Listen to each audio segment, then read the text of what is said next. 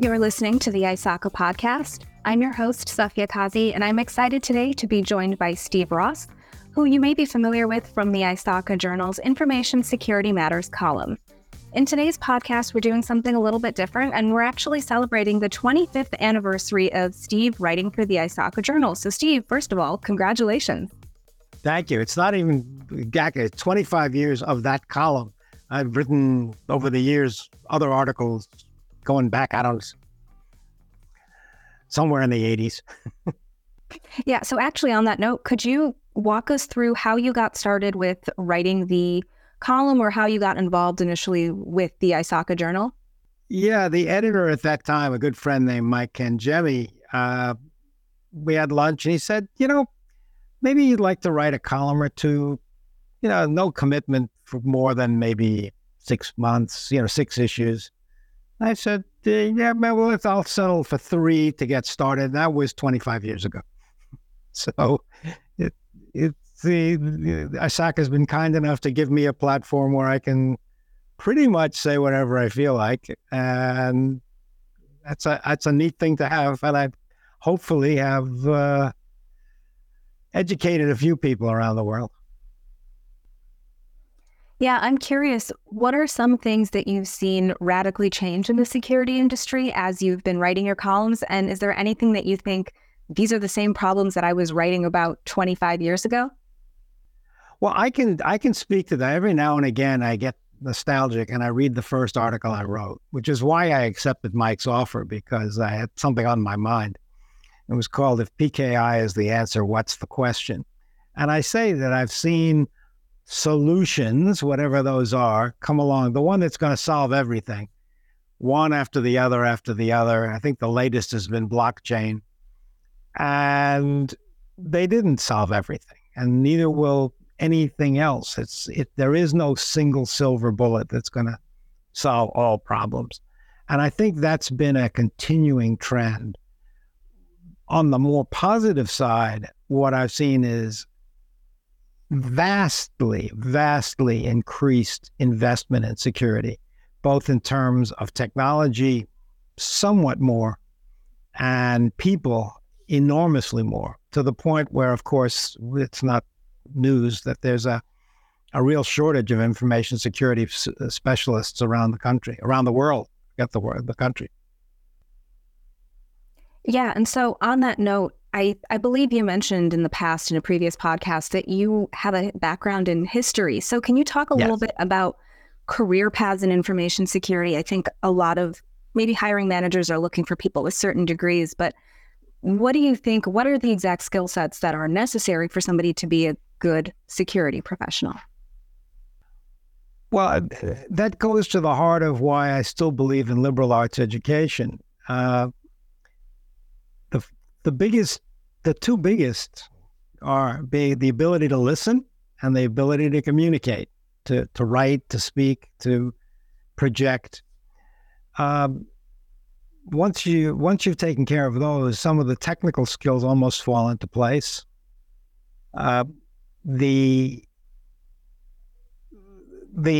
biggest, I think, is to understand not so much how the technology works, although there's always going to be a need for for people who get under the covers and need to make sure that things are actually working the way they're supposed to work.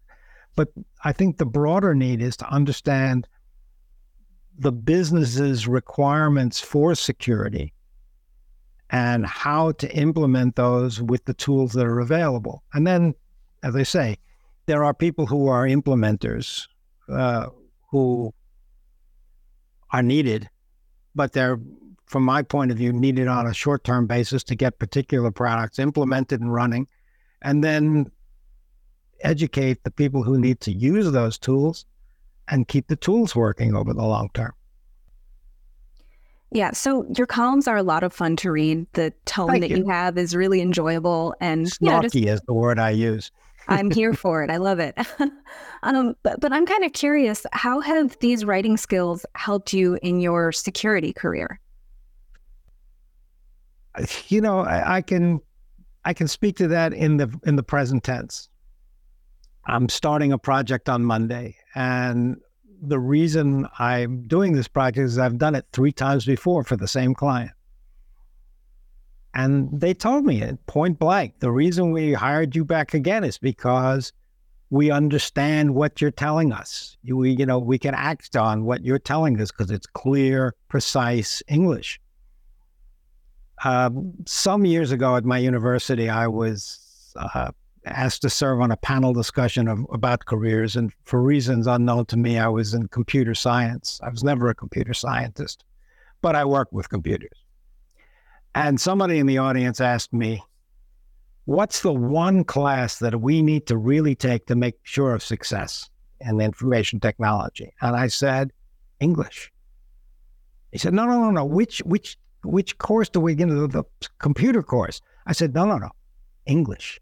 The ones who are good at communications are going to be managing the rest of you who are not. And I still hold to that.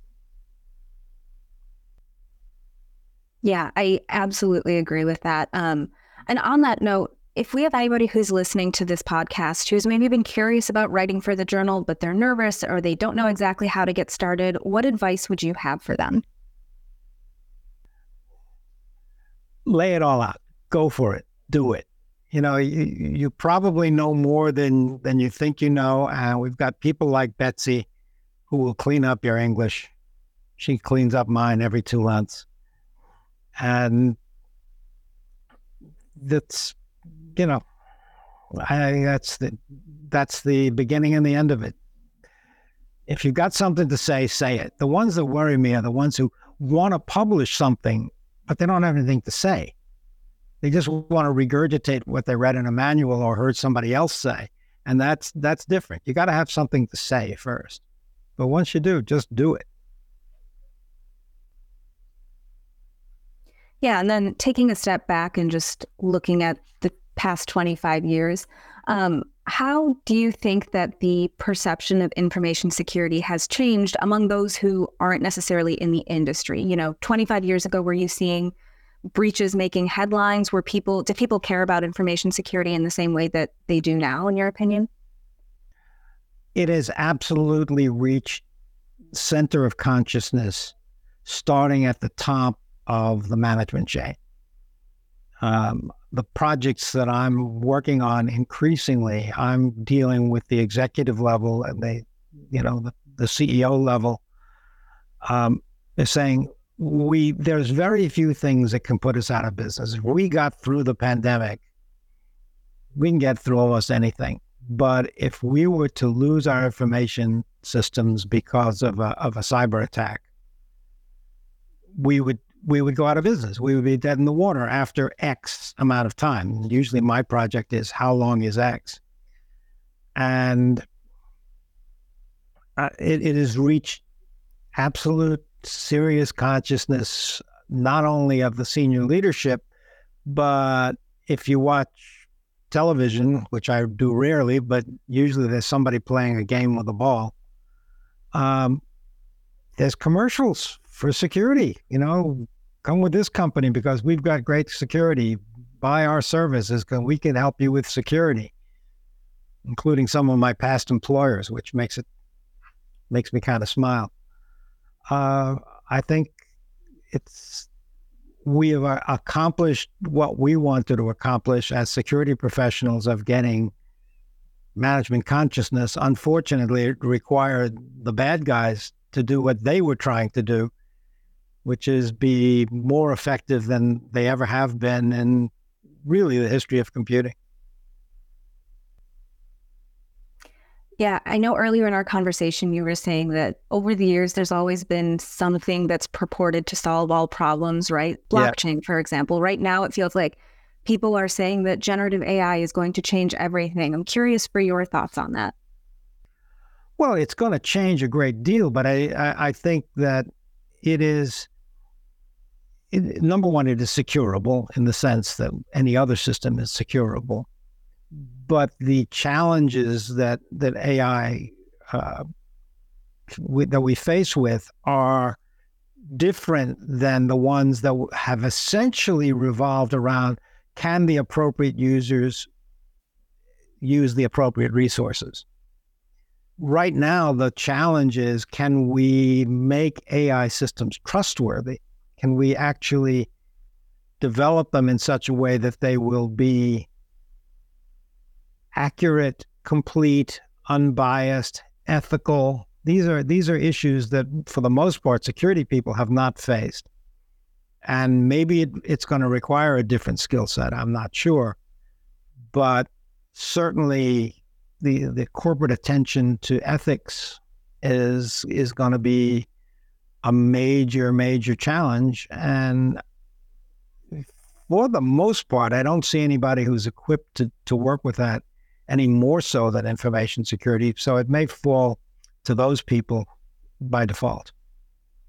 But I think a new job category is going to evolve of AI specialists who deal with that.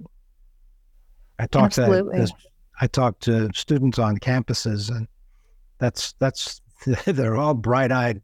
That's where their careers are going. That's interesting.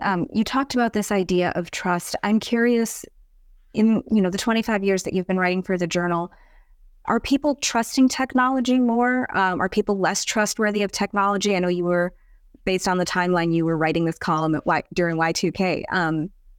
What has the perception of trust in technology been, and how has it changed over the last quarter century?